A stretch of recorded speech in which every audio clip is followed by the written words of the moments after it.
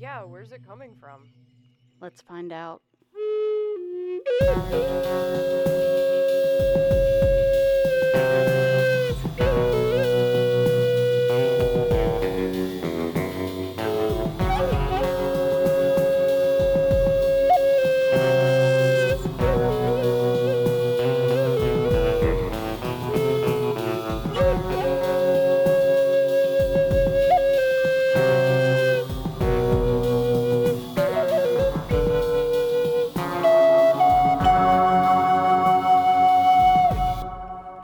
Hello and welcome to the 6 Degrees of John Keel podcast. I'm one of your hosts, Barbara Fisher, and with me is Morgana. Today we're saying hello to Becky Shining Bearheart. She is a shamanic practitioner who worked in Athens for many, many years, decades, and is now working in New York State up near Ithaca. Hey, Becky. Howdy. How you doing? I'm good. Good. So I am really excited to talk with you again. For one thing, we haven't had to sit down and have a chat since forever. I just realized last night that we met 29 years ago. So this is kind of like old home week. Yeah. And Becky was one of the people who trained me in shamanic practice. So one of the things we really would like to talk about, since everybody loves all the stories about Athens, is I'd like to talk about the spirits of place and how the places where we live and where we work and how we connect with the spirits, how they're different from place to place. So you have a really good means to talk about that, being a shamanic practitioner, and you're working in Athens still. You come back and you work here, and you do work up in Ithaca, so you can compare and contrast. So give us sort of a, précis of what that's like. Well, I think I'll come at this from a couple different places. So, obviously, doing shamanic work, one of the things you encounter is dead people, and in fact, my family's been in the Athens area for a really long time. My uncle moved here in the early 60s and got a job at OU, and then a job opening came up in the English department. So my dad moved us from Columbus, where we were, down to Athens to take up that job. And early on, we lived in a little house on my uncle's property, but then this farm came open. My dad had been wanting to buy a farm for a really long time, and so it came up really cheap. The house needed a lot of work, but it dated to the 1800s, and a lot of weird things happened in that house after we moved in. I was probably about 14 at the time. One of my dad's sisters, who never married or had kids of her own, came down to help us move into the place. And the first night we slept there, and I think it was just us kids and her, we slept in the living room downstairs, and like many old Victorian farmhouses, they have really high ceilings and a stairway that went up the stairs from the living room to the bedrooms upstairs. And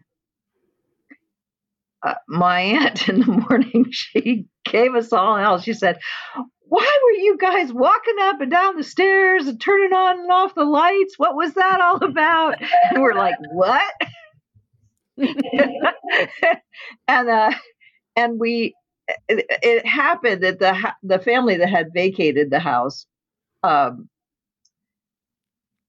there had kids about our age, and in talking to one of them, we learned that this was not an unusual circumstance, and that everybody was really pretty sure it was old Mr. Nice who had built the original house and who died in the house. And um, there's was there were occasional visits from family members who'd known the house when they were young. But then later, this was another strange happening. My cousin, my older cousin, he was 4 years older than me, so in college already, came and spent a winter and spring, I think it was, with us at the house. And we were all in school. My dad and mom were off working. Scott came down from checking fence line. Um, and he walked in the house, and Scott was kind of otherworldly himself, and kind of like a little bit on the vague side. And he walks into the house, and he walks through the living room and goes upstairs to his bedroom, and there's this guy sitting in the chair reading a paper with these wire rim glasses on, this old guy.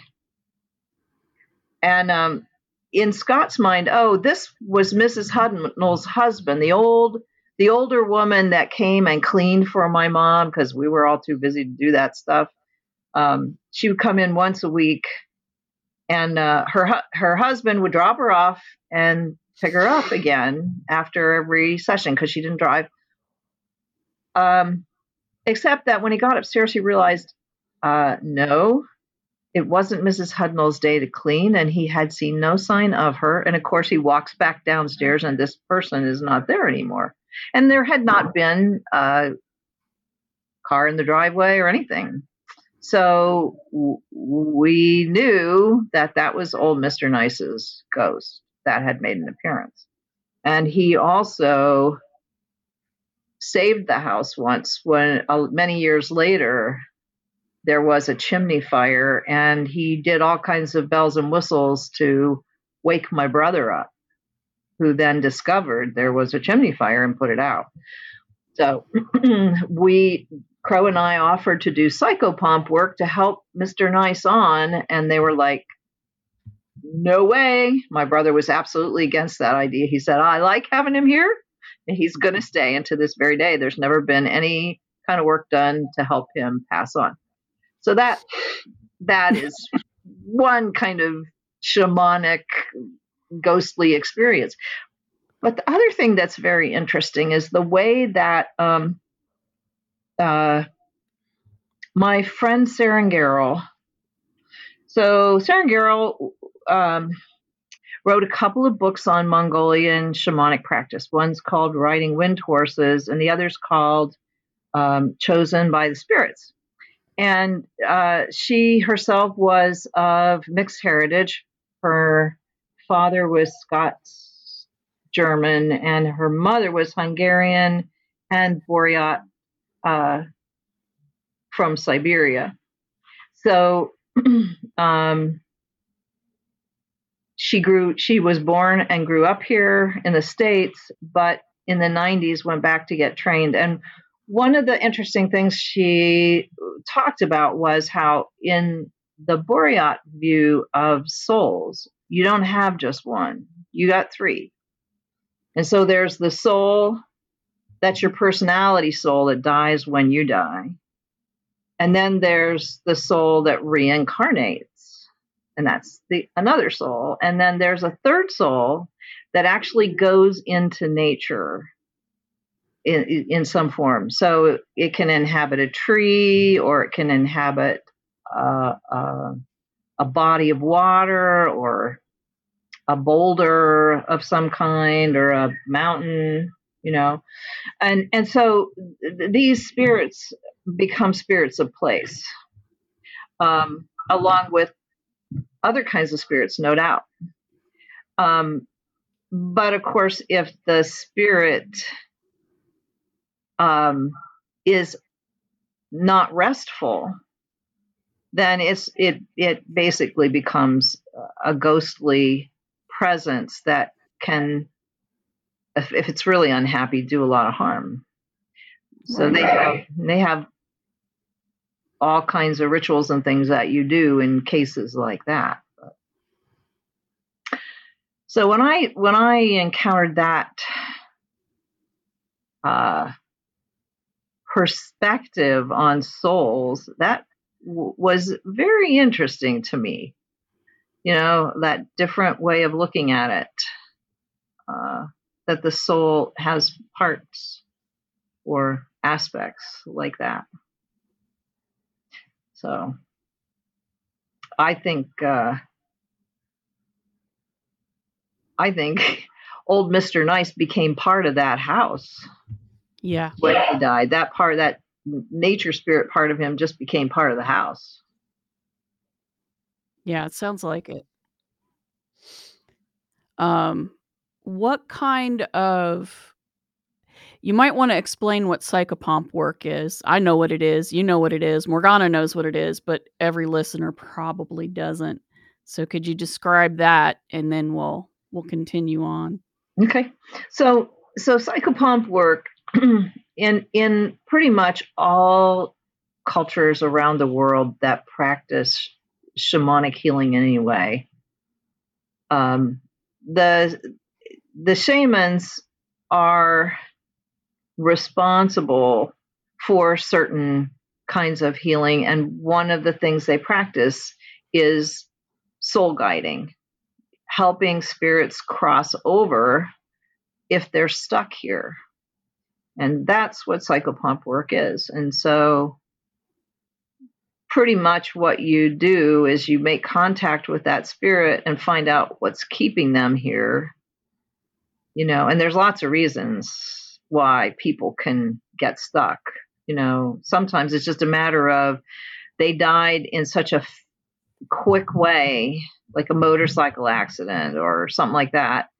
They didn't even actually know they were not in their physical body anymore. And you often have to talk to them about what happened and explain, hey, this is what occurred. And, sometimes they need some healing for that because they're a little freaked out. Right. Why won't people listen to me? How come nobody hears me when I talk to them? It's kind of sad. But once you explain it, it gets better from there usually. Yeah. And then there's the people who die from things like drug overdoses, or maybe they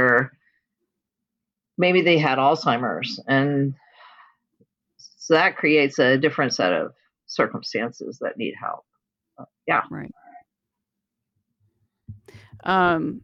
So when you talk about spirits of place here in Athens, I mean, one of the first things that you said to me when I met you all those years ago, I do remember one conversation where you talked about Athens and you said it was very, very energetic and that it had cyclical movements of energy. And then Crow talked with me about that years and years later. And he said, oh, yes, it ebbs and flows. It moves with the seasons. It moves with the moon. It moves with the sun. And it changes. So can you talk a little bit about that? Well, I think, from my perspective, I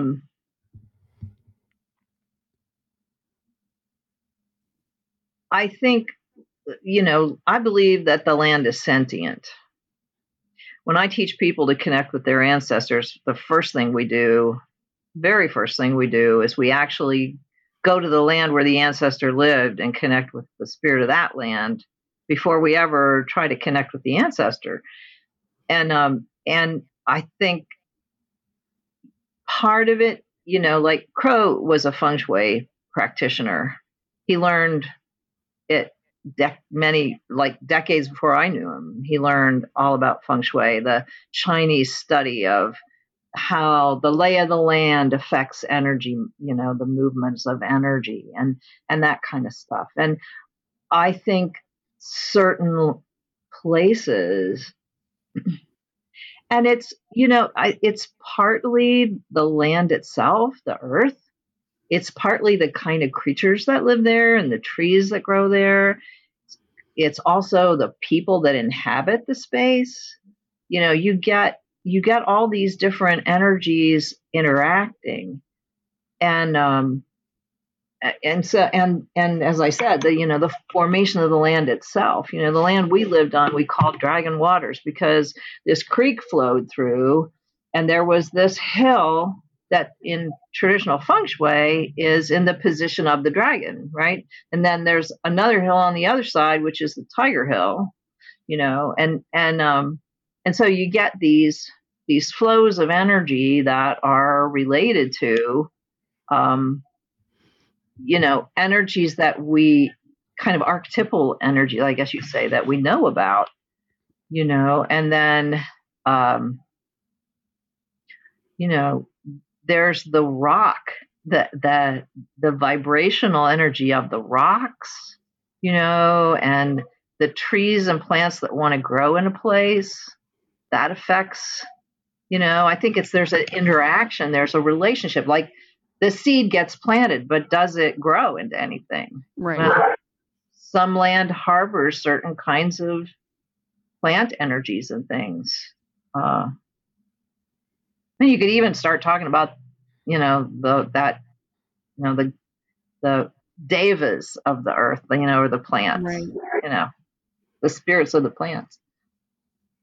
And we have lots of plants around here. So being surrounded with woods and woods interpenetrating the town and everything. I always liked Dragon Waters because of the movement of the water itself. I always found that whether you want to call it ki or orgone or just spirit energy or whatever, it moves very easily along with water. And that was one of the reasons I really liked that general area. And of course, that's out in New Marshfield, which has water all over the place. Yes. Hence the name, New Marshfield. But yeah, there's just so much, and there's a lot of water around Athens as well. It's Appalachia's just that way, we have floods, we have creeks, we have underwater rivers, or underground water sources, wells and springs. Water just seeps from the earth everywhere here. And I can't help but think that doesn't contribute. I mean, it must contribute greatly to the type of energies that flow and move and ebb around our hometown. I think, when you talk about the moon, I think anywhere you got lots of water, there's, and the moon, you're going to have like movement between the two, right? There's this way that they're always connected. Yeah. And water, even in a scientific sense, is a conductor. Yes. Of electricity. And it's a really reactive element. Well, not element. It's not an element. It's a molecule. It likes to grab things and it likes to dissolve things. And it's a very active molecule. It likes doing all kinds of things. It repels and it attracts and it binds and it dissolves. Yeah. Yeah. And we are blessed with a great deal of it around here. So that's a wonderful thing. Until it floods, then it's not. Then it's not so wonderful anymore. Yes, we all know what that's like. But I think that also is what contributes to the lushness. Mm-hmm. It's funny because I remember Crow talking years ago about how he spent a lot of time in tropical climates. He spent time in Taiwan in the mountains and in those kind of tropical, subtropical areas. And he said one of the things he really loved about Athens, and particularly where we lived, was when you have that much water, you've got lots of lushness. Even if you deal with winter, you've got these incredible springs with, just everything just going crazy and growing and growing. He loved that. Yeah. It is a really richly verdant area. Mhm. You ride, even if you just ride along the bike path, like one side you're all down the river and the other side you are going through woods that are just right there. And it's my favorite thing to do is to bike throughout all the seasons. Well, except for winter. I'm like, no, that's too cold. I stop somewhere around November when it's too chilly, but you get to see the seasons and, you get to watch all these ferns unfurl and all this moss like go green, and you get to go through where there's, marshland, and it's just so many frogs, and you're like biking through a tunnel of frog songs. And it's really, really beautiful here. And I think being so close to active woods that are like filled with animals. Like I live in town, like off of a major road, and there's 2 foxes that run through our backyard all the time. Mhm. There's woodchucks, there's a family of crows. I have robins nesting in my crabapple tree out front, and I'm in an apartment building. Mhm. There's a little herd of deer that comes through every night, and there's just all of this life everywhere, Yeah. constantly. Mhm. And I think that points up another thing about land spirits or spirits of place, that when you have that kind of physical life, you also have energetic life, the life, spirit life, that just is attracted and supports the physical. We don't, our culture is so good at separating those two, the physical and the spiritual, but, to our way of thinking, they're one thing, they're connected, they're related, they're interconnected. And so, I think that's another lovely aspect of living in Athens, of being in that area, is how interconnected those two really feel.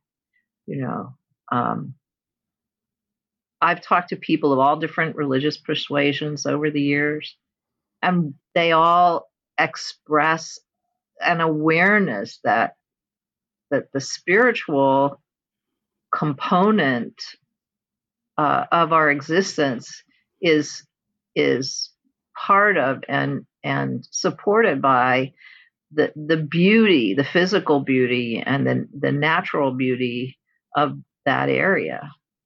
And it's one of the things that I love about Ithaca. When I first came here, I didn't really expect to stay. Crow and I were in the process of splitting up. I wanted to give him lots of space, not feel like I was like it just, he needed space, I felt like, in order to process that. And so I came up here on the invitation of a mutual friend, actually, and she said, "You'll love Ithaca." And I'm like, "Okay, whatever." And and so I visited, and I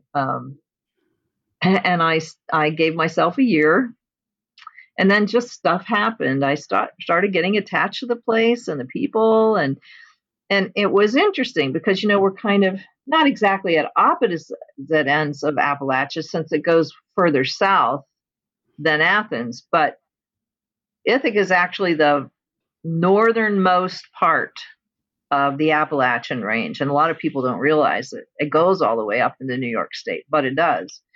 And the feel of the land, there's so much similarity, even to things like music. Old time music is really big up here. Mm-hmm.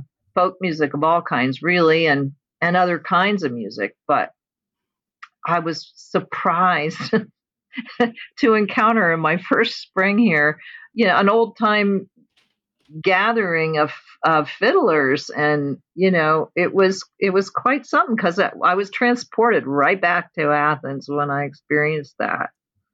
Yeah, so felt so familiar.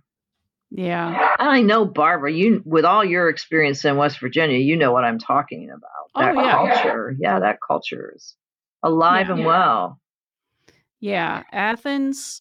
Athens, interestingly, I didn't know it when we first visited Athens. I did not know that my dad's family first settled in America in Pomeroy and had a farm in Meigs County until many years later. So they had come from Germany, from Bavaria, and settled there.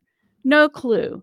I just know that when we first came to Athens and we were driving through Shade, first off, there's something creepy in Shade. Yes. We both Yes. noticed that. Yes.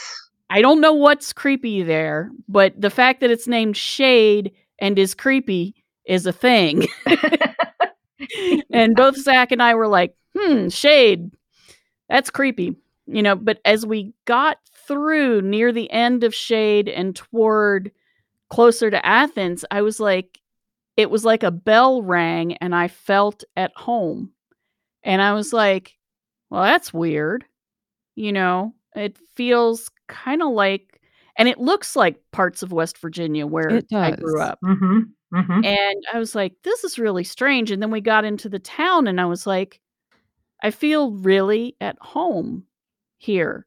Mm-hmm. Well, so last week I was fooling around on ancestry.com and found out that one of my great grandfather's aunts is buried at the West Union Cemetery, where I lived a block away from there when I first moved in Athens. So, yeah, I have people here that I did not know that I had. And as for Ithaca, I visited once because my brother-in-law graduated from Cornell and Zach's dad graduated from Cornell. So they both wanted to show us around. It is beautiful. It is absolutely gorgeous. And it reminded me of Athens. Zach and I were like, this is like big Athens. Yeah. This is like bigger Athens. It has a really good feel to it. Since then, I have found that the little lights that show up in the woods in Athens and dance around pretending to be fireflies, but they're the wrong colors, also are seen fairly frequently up in Ithaca. So Interesting. That I hadn't heard. There is something there. Yeah. Yeah. Doing something that's very similar to our something. Yeah. Well, and it pulls in the same kind of people too. Yeah. There's that thing that happens in Athens where people, they come to school there and then somehow they never leave. Yeah. I have friends who say the same thing, who say I came here 10 years ago and I have not left. And it sometimes feels like Athens doesn't want them to leave, but not in a creepy way. Yeah, I know. Yeah, totally. Yeah. And I believe that. And also it's almost like Athens has to trade. Like if somebody leaves, somebody comes. Mm-hmm. I've observed the same thing. That's very interesting. That's very interesting. I've observed that. Yeah. I just ran into a friend the other day who just finished her degree at one of the two colleges here. And I was like, "Oh, are you going to leave?" And she's like, "I don't really want to. This area is just so beautiful and I love the woods and I'm like, yep, okay. Athens got another one." Yeah. And even if you leave, there's a high chance you're going to come back. Yeah. It wasn't just Zach and I. And we lived in, let's see, 3 different places after we left. And we visited many other places. But we always dreamed about coming back to Athens. So, we liked Providence, Rhode Island. It's a nice small city. It's beautiful up there, but we were like, nah, we don't want to stay up here. So we moved to Baltimore, which Zach had been born there, And he always had the dream of going back there and living there. We were there for a couple of years, and he's like, nah. And we headed back to Ohio and lived in Pataskala for a couple of years. And even though I still miss the woods there, we had 8 acres of woods that backed onto 80 acres that belonged to a neighbor that we were allowed to wander around in. I was in those woods every day, even in rain and snow. I still miss them, but it's not the same. Yeah. It's and there's plenty of energy and critters and things and stuff in those woods. But it's not the same as Athens. Yeah. There's just something.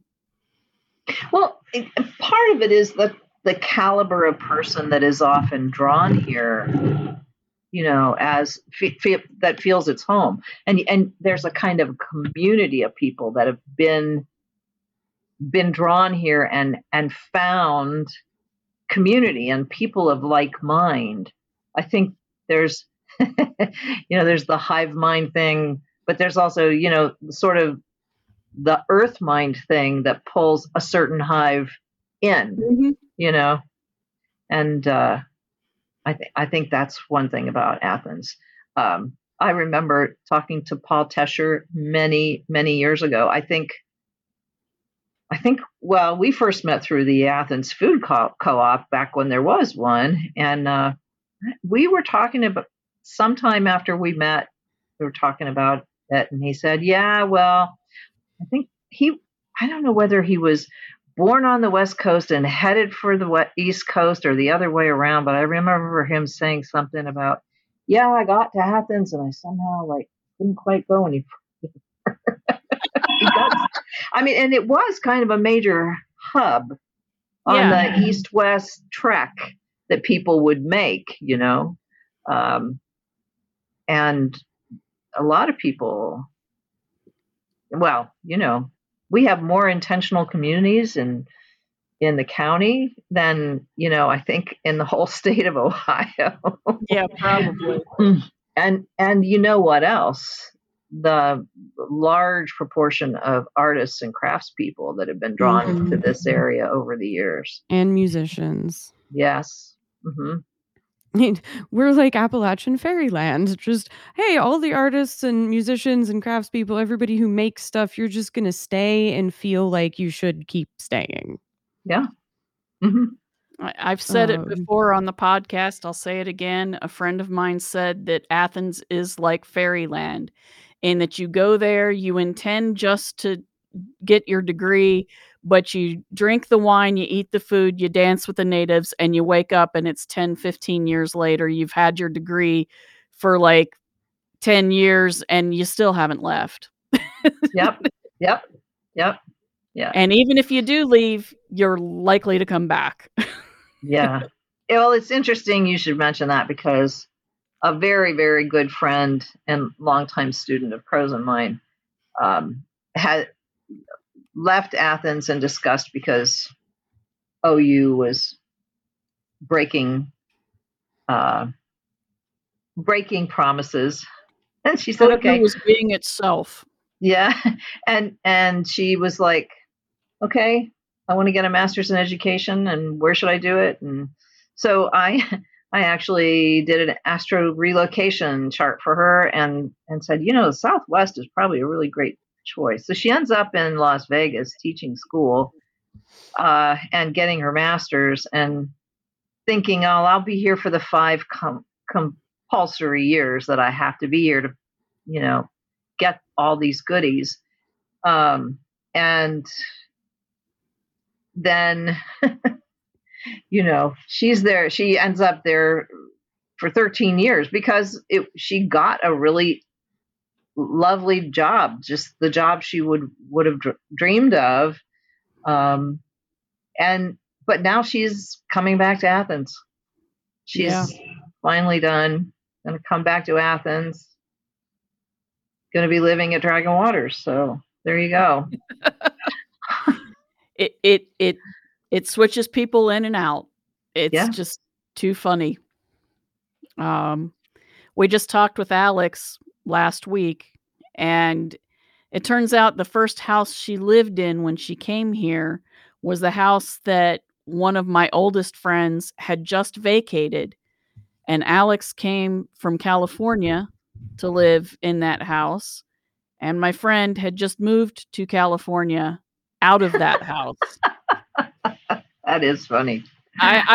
She was telling me, and she was describing the house, and I'm like, that house sounds really familiar. I think I helped pack that house up not that long ago. And then later, after we finished recording and we're still, talking, after Morgana sensibly went and had dinner at like 10 o'clock at night. I eat late. Professional cook time. I'm essentially a vampire. I know. I wake up late. I go to bed late. We were talking and she's like, oh, and she talked about that house. And I said, I think I know that house. And then as we talked, we realized what must have happened. And she was like, oh, yeah, because my friend who lived there said that the last person who lived there was an academic and got a job in California. I'm like, yeah, I know exactly who that is.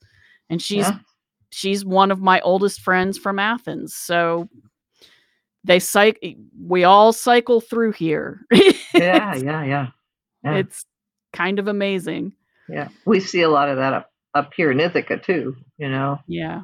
And it really is like fairyland. And there are lights and people see fairies here. It's just odd. It's just the whole place is odd.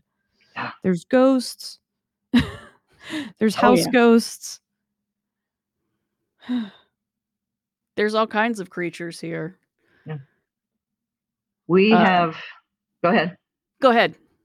I was just going to say, there have been a number of occasions where we had to do house clearings because, I mean, sometimes you do work, psychopomp work, and you're going to guide the soul on, and that's a great thing, and everybody's happy about it. Some relative has asked for the work. And then sometimes you do the work and they decide that, no, you've told me what I need to know. I'm okay with that person sticking around. It's okay. But a lot of times there are situations where the person was truly disturbed. Yeah. And like the person who died was truly disturbed and needed a lot of healing and a lot of help moving on. And the people living in the house or whatever were always really grateful for that work to be done, because everything changed. The whole energy of that house would change after that disturbed spirit was helped.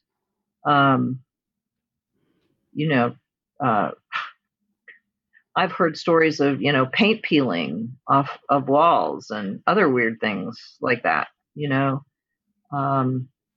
and then it seemed like once the spirit went on, things could work, could function. Yeah. Have you talked much about fairies yet? We just interviewed, I don't know if you've read any of her books, Morgan Daimler. Her books are really good. She translates directly from the Irish. So she knows her traditional lore, and she actively communicates with the other crowd or the good folk, or however you want to term them, so as to not upset them. She's written some papers. Yes, she has. Yes. She's written. Okay, that I do know that name. Yeah. So talk some more. I want to hear about this.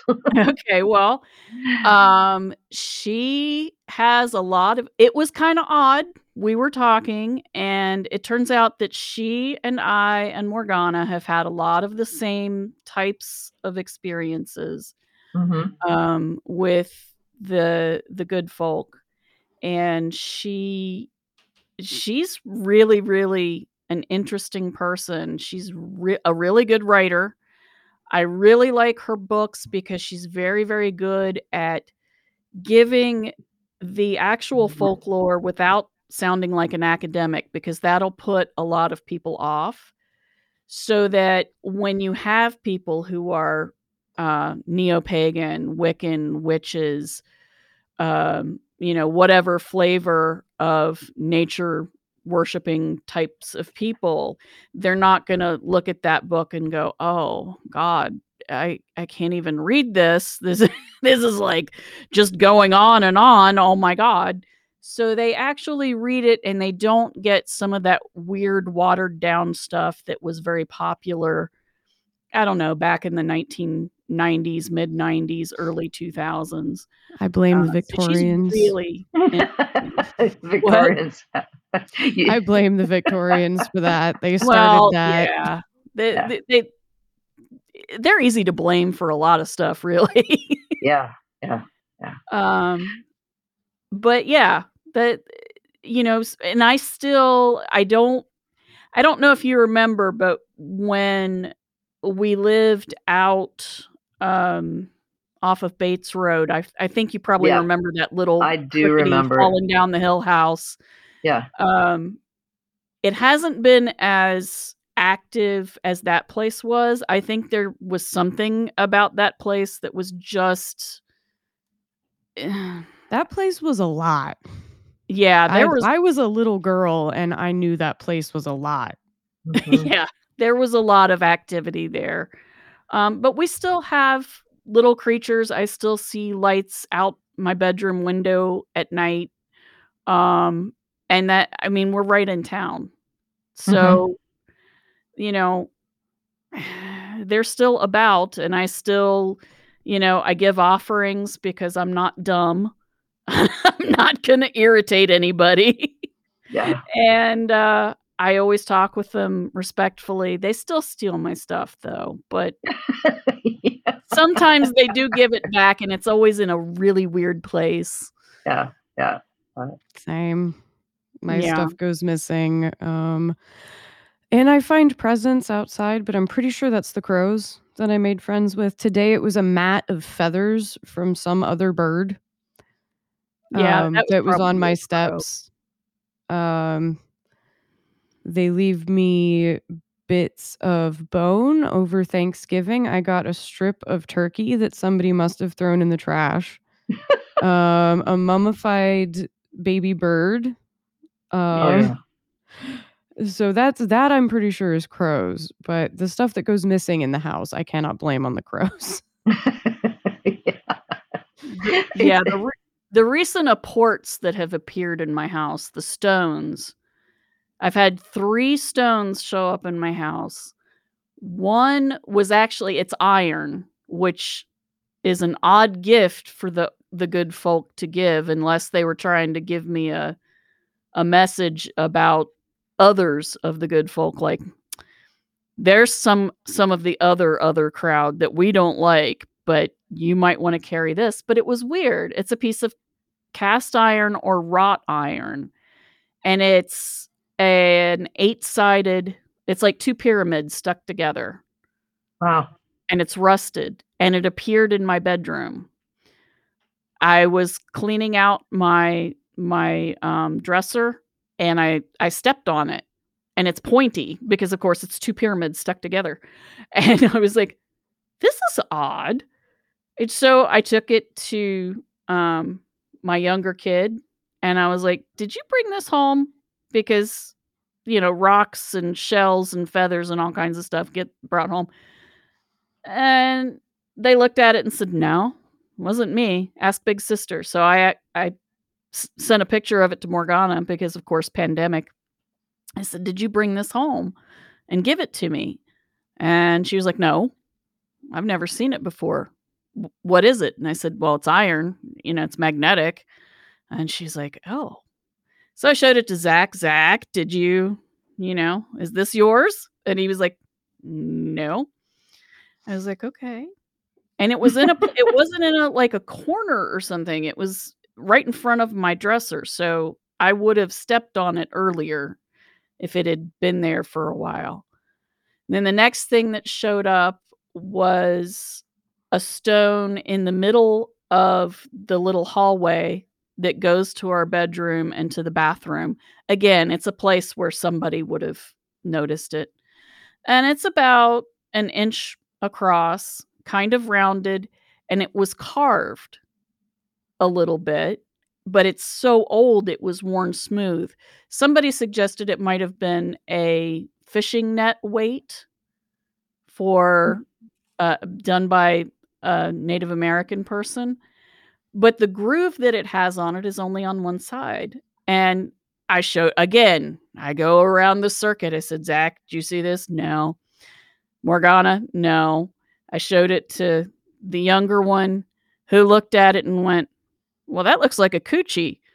And it does. It looks like the outer part of a vulva as done in a symbolic fashion by a Neolithic person. It really does look like, an enlarged version of the Venus of Willendorf's vulva. So it's the Coochie Rock. And that's its name now.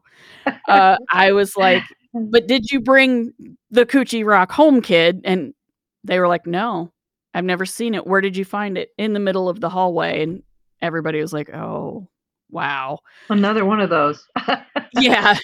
And the third one was a small piece of rose quartz that appeared right by my great-grandfather's chair that I sit in every day. And, again, I stepped on that one because it's much smaller. Why was it there? I don't know. But I keep them all very nicely on the bookshelf where my little altar that goes for the good folk is, so that it's there. So Nice. I don't know. I love it when that stuff happens. I know, it's great. They're giving me gifts again. Yeah. Prezzies. Well, it's interesting for me because, I've been fascinated with folklore and fairy lore for as long as I can remember. And my dad, who was a very, very strong, progressive style, liberal Christian, had this interesting streak in him where he always made sure we had books of mythology and stories and things like that around. And my mother too, to some extent, but dad was really into that stuff. And so I grew up with the literature and the stories. And, my connection with nature was so deep from a very early age. I felt spirit in everything and, felt connected to it. I've not been a very visual person with all of that. For me, it's more like feeling presences, feeling the energy of them, and so then getting into shamanic work, most of my emphasis was on spirits of animals and trees and then, the ancestors and the divine ones and so on. And I had in the early 2000s the opportunity to take a workshop with Tom Cowan, who wrote Fire in the Head, which is about Celtic spirituality. And frankly, it is a great book. I had a lot of trouble with getting all the way through it, just because it seemed like a lot of words. That's the trouble with books. I mean, they're wonderful ways to learn, but sometimes it seems like people take a long stretch to tell something they could say in a few less words, I guess. Right. And he's an educated man, so that was kind of but he's a great teacher. Highly recommend him. And he a friend in our drumming circle here found out that he was going to be teaching over in Jackson, and at a retreat space that somebody put together this workshop for him, and so the first year he did a Celtic spirituality one, and we did a lot of shamanic work with like the gods and stuff. And then at the end of the workshop, he said, I've been asked would I come and teach fairy doctoring, and is there an interest? And boy, I raised my hand up. And And so I did that workshop with them the following year, and it was really profound for me, because I think the thing that was most profound was the way in the next few years, all this stuff started showing up, books and things started showing up, validating information I was given. Right. And of course, it was interesting because my primary fairy connection is actually a Selkie, but I also have this connection with someone who would never identify herself, but which I eventually figured out was Rhiannon.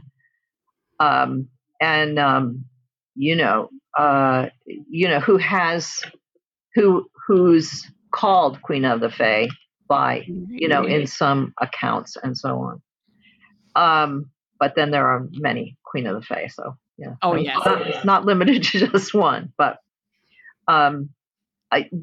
what I love is when you're doing the work, whatever it is, just even being open to spirits, and you start having those really interesting experiences, and you're journaling them and all that kind of stuff, and then later you come across a book and it's like right there, and you're going, well, thank you very much. Yeah. Sort of that thing where the book falls out of the bookshelf at you or something, Yeah. Yeah. I've kept the connection that I've always had with them. And it is amazing when you get the confirmation from a source you didn't expect. Yeah. And that's one thing. If you listen to the episode with Morgan Daimler, you will hear that, she'll tell a story, and then either Morgana or I will go, oh, and then something will have happened with us that was the same basic thing. And it's like, oh, okay, there's that, there's that other thing. And it is very, very interesting. And one of the things, this is a good sort of entryway into this topic.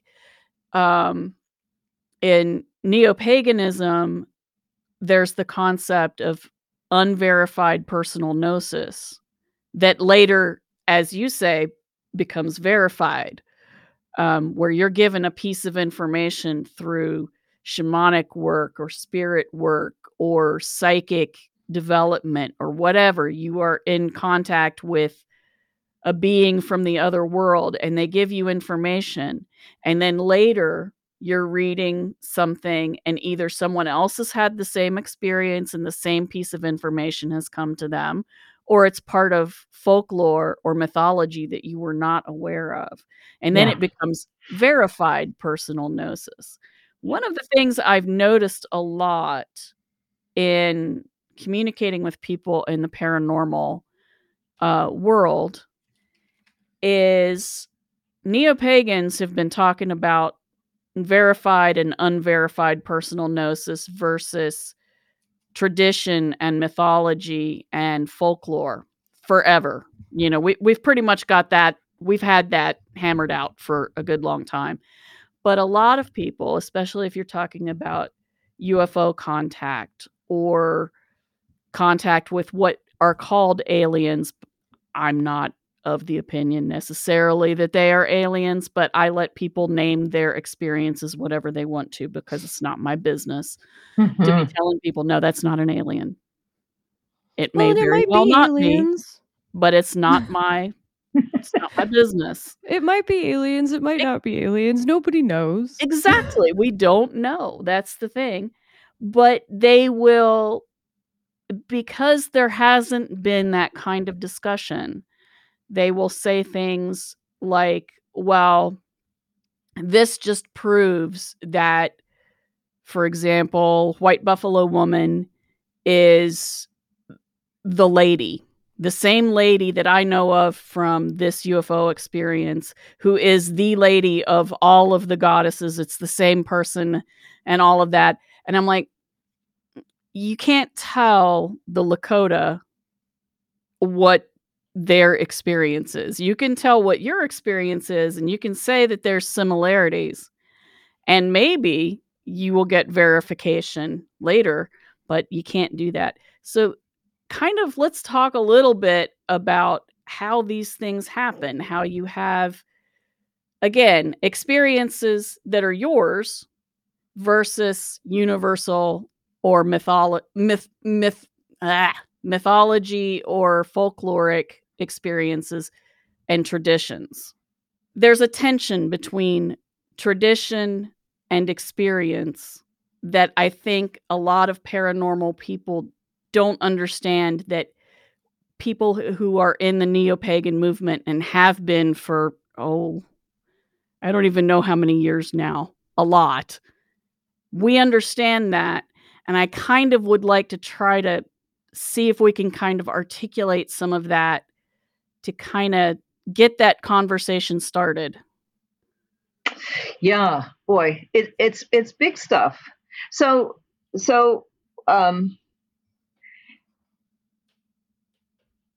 a couple of thoughts, and one thought is that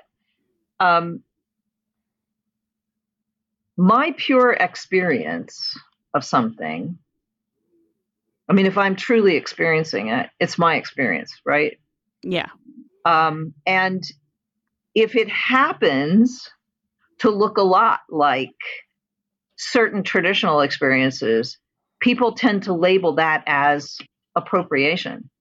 Yeah. So that would be something I'd like to address, actually, because this friend of mine, Ukrainian ancestry, working as a TCM doctor for reservations out west for eons, right? Very involved with one of the Kiva people, and I'm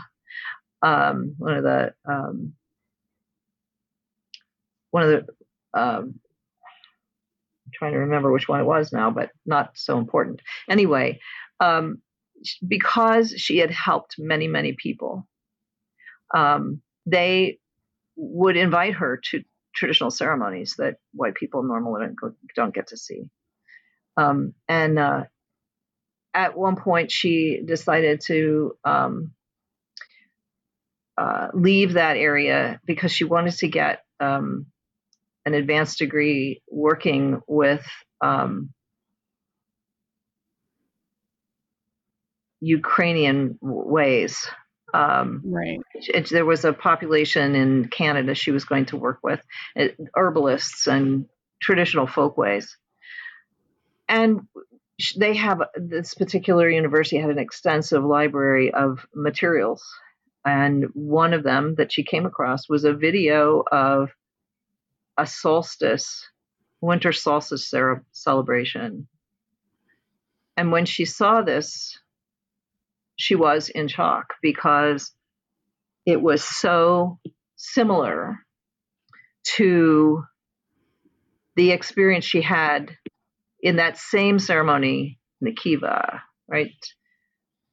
And so she ended up taking it. She decided to travel back to New Mexico and share this with the people that she had shared the ceremony with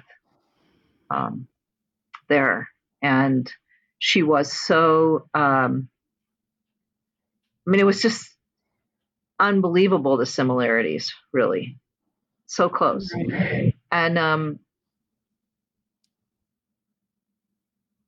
they were astounded. Because like many Native people everywhere, they weren't interested in having their ways appropriated by other people. But the idea that the spirits could give the same messages and the same rituals to someone on the other side of the world. Yeah. And I think it kind of points up sort of, there's the spirits of place, and then there's the way in which certain energies are universal. Mhm. But it's like they filter through, in different fashions. That they're transmitted somehow in different ways. So, Yeah. and so like, what part matters? The fact that we have different color skin, or we have a different language, we speak a different language, or is it what matters is that spirit says the same thing to us? Do you know what I'm getting at? Yes, absolutely. And it's I get the piece about appropriation. That matters to me a lot. But I think, I'm 66, almost 67 years old. And I've come to this place in my life of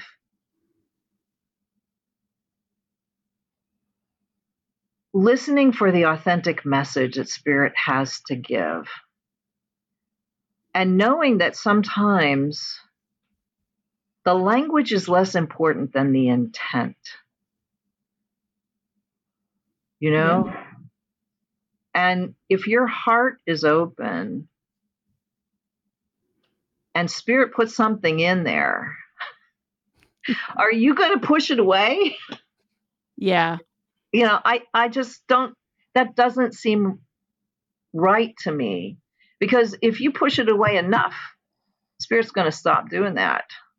Yeah. I agree. Yeah. It's a difficult subject. It's because there is genuine appropriation that does happen, Oh, yeah. and it's never a good thing. But at the same time, my experience with different flavors of spirit has been that they don't necessarily care about your ancestry as much Yeah. as we would like to think. And there's also the problem that we're American and our ancestry is from all over the freaking world at this point. Mhm. How many people are related to Genghis Khan, for example, Oh, from yeah. Europe? Is Mhm. and the East, so many people. And then, they come here to America, and so we have Genghis Khan's umpteen millionth great grandchildren running about, not even knowing. Um, my experience with the Orisha and the Loa, for example, I'm about as pale as a person can be. Um, but somehow Yamaya reached out and grabbed. And in my experience, she didn't really care what I looked like. She could talk with me. I could hear her and I could talk with her. And that's what happened. And it wasn't just me she was grabbing other people at the same time. And for whatever reason, that happened. So I am very careful to not be disrespectful of traditions, but at the same time, I do believe that spirit grabs, reaches out, touches whoever it touches. And there's also the issue, of course, of hidden ancestry that we don't know, That's right. because until we got these genetic tests, there's no way in many ways to know. So there's that. Now Morgana had a really interesting thought. So I want you to Okay. repeat it so we can hear it. So I was thinking about UFOs, ufology, high strangeness, and folklore. I think there's always been a conception of, the paranormal, and particularly UFOs, as a new type of folklore. Researchers have talked about this. It's become much more common these days to frame it in a folkloric sense. And I think that because it is sort of a new and emerging folklore that there are a couple of things that can happen. There is what has always happened with the high strangeness cases, where it does not fit the folkloric model. So it is somewhat rejected as, okay, you saw a light in the sky, but you also smelled something horrible and heard a growl and then ran in your house and then you had poltergeist activity for like 3 weeks. That may not necessarily be classed in the same way as a typical UFO encounter. That's more of a Right. high strangeness encounter, or someone will say that was a Bigfoot encounter. But there's more and more now, there's an acceptance of that being a high strangeness encounter and that fitting that folkloric mold. So you have in the new folklore that's forming, you have UFO people and you have fairy people and you have Bigfoot people and you have all these types of encounters that are almost like the divisions between Catholics and Lutherans and Protestants, like because they've been encountered the other in a particular way, and that is the type of believer they can become. And so with that, as this being a new folklore becomes something that's an emerging thing in our consciousnesses, and as people talk about this and it's an emerging thought and idea, people compare the folkloric aspects of their UFO or Bigfoot experiences with existing mythologies and religions, which is fine and is what you should be doing. But maybe people aren't as good at comparative religion yet. Mhm. And aren't as good at being respectful about it yet, because it's such a new thing to be doing with high strangeness and with the other. And I mean, to study it and to examine it, you have to know, like, if you really want to get to brass tacks and get all the way down into the roots of this sort of thing, you do have to sort of be a folklorist of many parts. Like, you have to know folklore from all over the world, because there's things that, to go back to, two completely different cultures will have very similar ceremonies. That can be attributed to that spirit can teach the same thing everywhere, but it can also be attributed to there are only so many ways to put humans in a trance before drugs are discovered.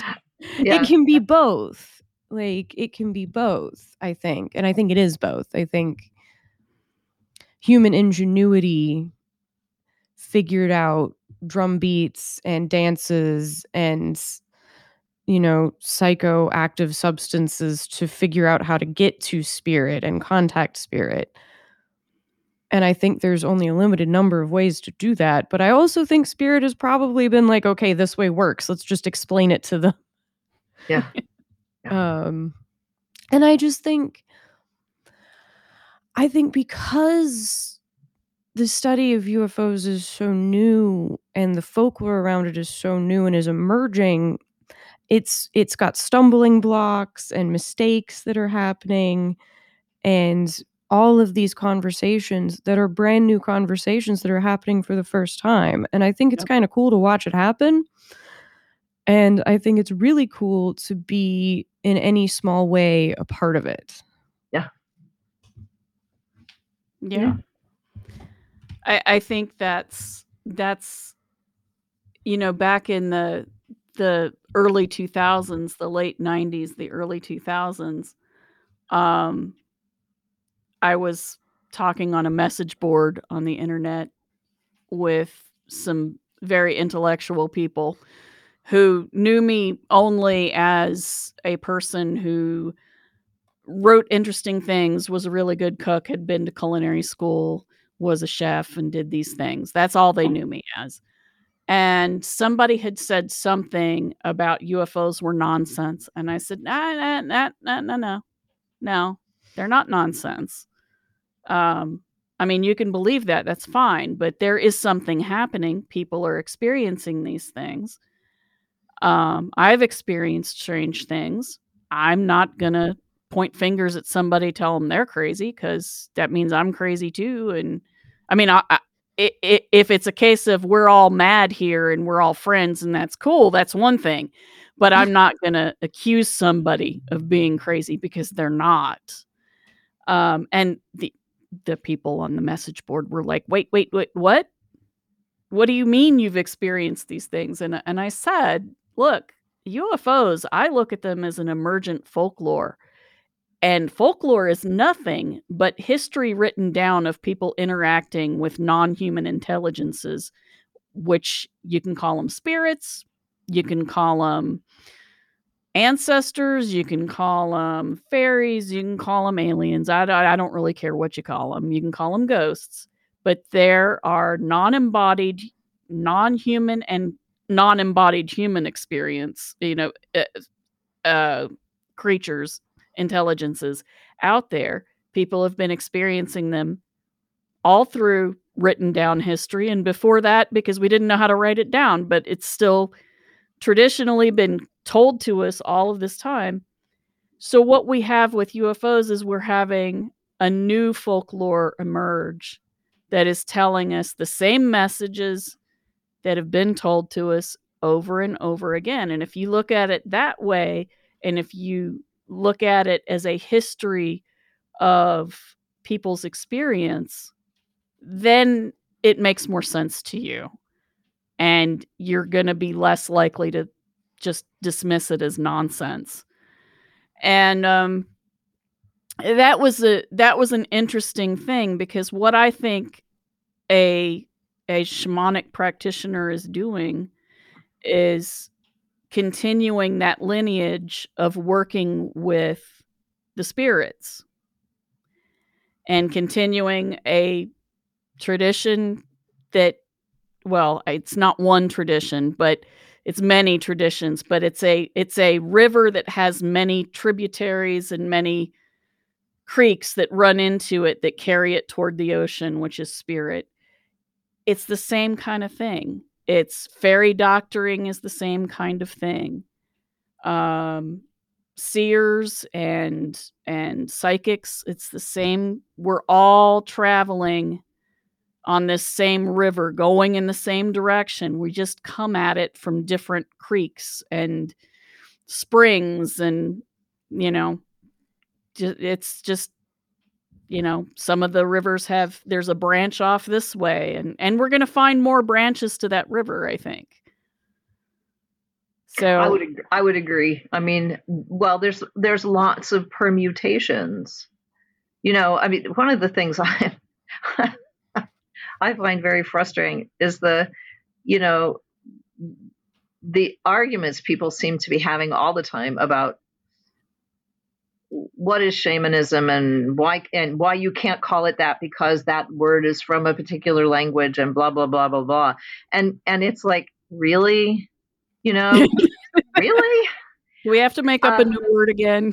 Yeah, right. I mean, you could, there are 5 different Hungarian words you could apply to what I do, because the Hungarians only stopped doing shamanism in the 14th century, Right. And all that shit went underground, Mm-hmm. because it had to, because you didn't want to be killed because you were a witch, Exactly. You didn't want to be burned at the stake, and then the smart ones figured a way to keep doing the same old stuff without getting killed for it. Yeah. I mean, you could argue, particularly in the early church, that the priests were shamans because they're literally interceding for humans, because originally in the church, you couldn't talk to God yourself. You had to go through the priest. They were interceding between the divine and the mundane and acting as intermediaries and making sure that at birth you were baptized in the name of God and given God's protection and living in the service of God. And when you die, when you married, and there's a couple others that I don't remember what all of them All of are. the sacraments. You All weren't the raised sacraments. Catholic, so you I don't was not. remember. I know this from a historical perspective, not from a Yeah. religious perspective. And also when you die, they made sure to give you last rites to make sure your spirit went on. So when you arrive, they make sure you belong to your particular spirit, which was God and the Holy Spirit and Jesus. And then when you die, they make sure your soul passes on, which is very shamany. Mhm. Yeah. And that's Catholicism. Yeah. I'm Well, just and Martin saying. Luther pointed Yeah. all that out. Yes, and Catholicism was too pagan. Yeah. Yeah. Which it and was. It was And then we deeply have, pagan-y. Reformation and Counter-Reformation and all this mess. Yeah. Yeah. I one could very easily say that. You're gonna upset people, but Well, and I'm not saying they were. I'm just saying you could argue that. Mhm. And I also think shaman is it is a generalized word for what a shaman does. I think it's okay to use that word. I'm not sure why it wouldn't be. It's just what we call it in English. Mhm. Yeah. because English steals words from other languages. But all languages do. They I mean, sure do. every time a culture encounters something that they don't know, they borrow the word from whoever they learned about it from. Yep. And that's true of Native American languages and Australian languages and European languages and African languages. All you have to do is get on the internet and start looking at what people call X, Y, and Z, and you'll discover, well, we didn't invent planes, so we have to use the word for airplane that was coined by the culture that made them first. Or, Yeah. that's just a very, When I took Russian, I kept having problems because I had also taken German and French before I took Russian. And the court languages of the Russian Empire, the imperial court languages were not it was not Russian. It was French or German, depending upon who was the ruler at the time. They had a series of Prussian rulers there for a while, so German came in. French was more preferred as the court language. French It was the court language of was everybody in Europe at a certain point spoke French as a court language practically. Yes, absolutely. So there are all these borrowed words, and it would mess with my brain. So I'd be tooling along, doing great, answering the question that the instructor asked me in Russian. I would be answering in Russian. There'd be one of those damned borrowed words in there, and then I'd flip and start talking in German or French. And the instructor would just watch and nod and then start laughing. And then I was like, I did it again, didn't I? And she'd say, yes, you did. Mm-hmm. Yeah. So, yeah. And it's frustrating because I think there's a difference between, how do I want to say this? There's a difference between appropriation and exchange. And in my mind, appropriation is something that happens when your ego gets involved and you want to look good. And so you take something that you think makes you look good from some other culture, like that makes you look smart or more spiritual or whatever. I've known so many people in the neo-pagan world, or just people in general. They want to learn all about Peruvian XYZ, or whatever it is, and that, I'm like, I don't get that, because what I want to know more about is what my ancestors did personally, and our ancestry is rich. It is rich in all kinds of stuff. But what I've discovered is that if you go back in my ancestry, I've got Scythian, sometimes said Scythian ancestors. I have my blood type and some of my other stuff goes back to Iran. Yeah. And a lot of Western, that's where we have our origin, is in ancient Iran. Because that's where people came. And then, apparently, I just found this out yesterday, maybe.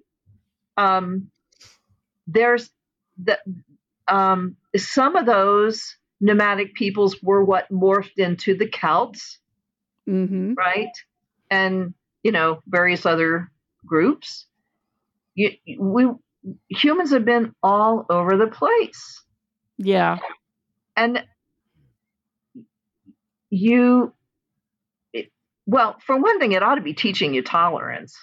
Yes. Because really, we probably all go back to the same human. Yeah. You know? We really are all related. Yeah. That's another thing that spirit keeps trying to get into our heads. Our heads must be really thick. I don't know. I think the operative word is take. Appropriation takes. Exchange gives. Yes. And I think that is the biggest difference, is appropriation takes something, particularly if it is not understood with no care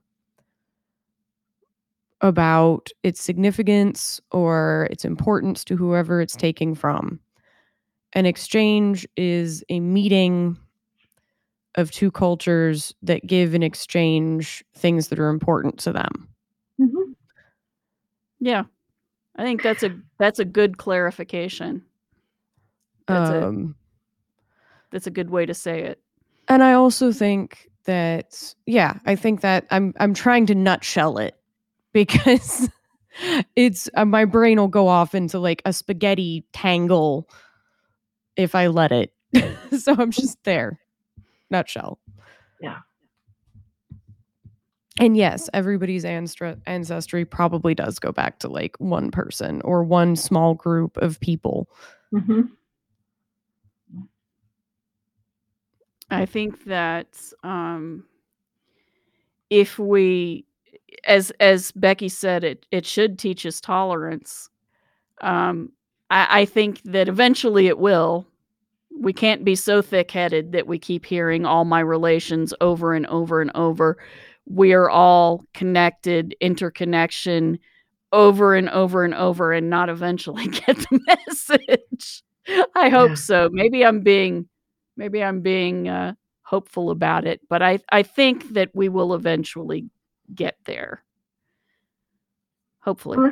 I think it's the work, that for most of us who are working in the spiritual realm, with any authenticity at all, from a heart place of just loving and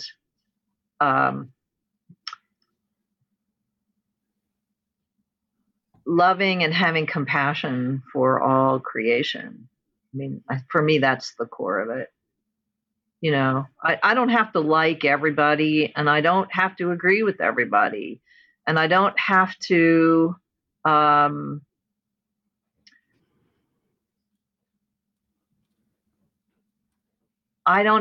even think that everything that comes out of their mouth is gold, but I can hold them in a space of sacredness and relationship, where even if they're doing things that piss me off or that I think are totally wrong, there's, a friend once coined the term, well, I really like his soul, but I don't care much for his personality.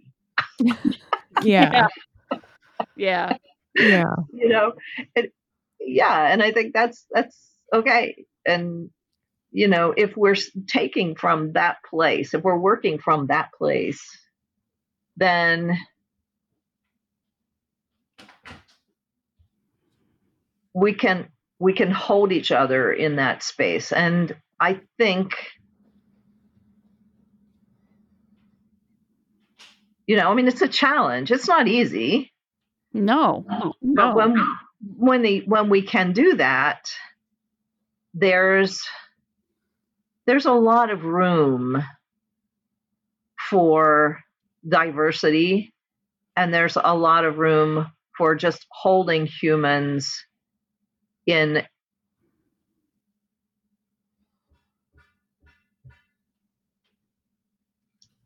a spiritual matrix, that allows for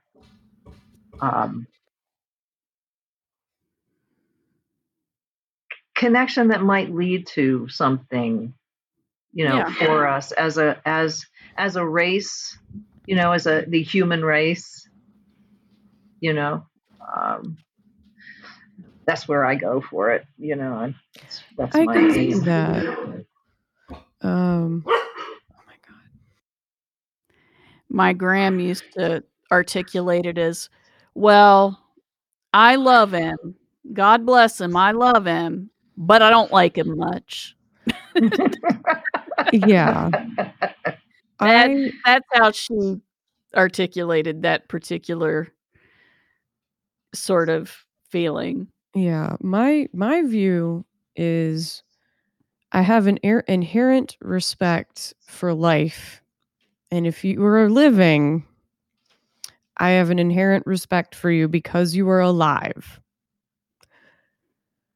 And that means I shouldn't do anything to harm you or make your life difficult. But I also reserve the right to not have you have inherent disrespect for my life. Mm-hmm. Yeah. And that's basically how that works, is all life is important and all life deserves inherent respect. I don't have to love you. It doesn't deserve love or affection or liking, but it deserves respect. Yeah. So I apologize to the weeds in the garden. I put bugs back outside instead of squishing them if I can. But if you're a black widow spider and you're in my house, I'm going to step on you because you pose an inherent risk to my life force. So I don't have to be bros with you. Like, Yeah. I'll try to catch you under a glass, but like you're super poisonous. So like if you run at me, it's over. Yeah. Yeah. Well, and I mean, I think, there are, people out there in the world who, destruction is what they're about. Yeah. And I can set my boundaries around that, but yeah, you're not going to do that to me, Yeah. Yeah. And that, I had another thought. I was about to go with, I feel like you have to do that with spirit sometimes too. Like sometimes you're like, it's 3 a.m. It is 3 a.m. I would love to talk to the pretty lights that are appearing, but like I'm going to sleep. If it's really important, you will tell me in the morning. Yep. Or it'll be a dream. Right? Or it's a dream. I have woken up. I've been awake and reading because I couldn't sleep, and I've gotten a drink of water and gone to pull the blanket over my head and seen glowing rectangular yellow eyes like right above my bed and just been like, nope. And like just pulled the blankets over my head and gone back to reading on my Kindle and like, I'm not dealing with you right now. I don't know what you are. I don't know why you're here. I don't want to know what you are or why you're here because that's just not It's 3 a.m. There's a whole nother conversation you could have about grounding, centering, and shielding. Yes. We can always have you back. I think that's a very good because those are conversation. handy skills to have. Yeah. Even if they sound very new age and flaky, like, no, really, it's handy. It Yep. is I sleep so useful. much better. Yeah, it is useful knowledge, and not everybody has that knowledge. All right, Becky, I know that you have an appointment to go to. So, is there anything else you want to talk about? Because I want to give you plenty of time to get ready. To be honest, I feel like we've come to a good spot. You know, we've talked about some pretty interesting things, and we've also added a little philosophy in there, which is always good. Yeah, So I yeah, think so. I feel complete. So Okay, excellent. Well, I hope you come back because yes, I'd love to. I think this is really, really a fruitful kind of thing to talk about. Not all of our listeners are members of any nature-based spirituality, but I still think that they're going to find this interesting and useful and things to think about. So I'd really love to have you back. Oh, I'd love to. Yeah. All be great. right. Thank you very much. See you again, and it was great to talk with you again. It was so nice to Yeah. talk to you. Yeah. I had a great time.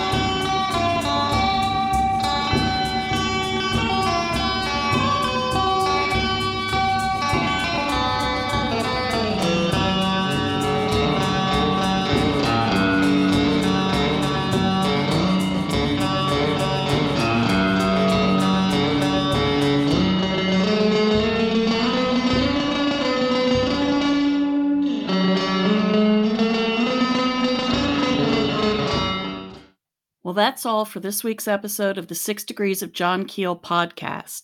If you have any questions or thoughts about the podcast or would like to come and talk about your experiences of the paranormal, you can contact us at 6djk67@gmail.com.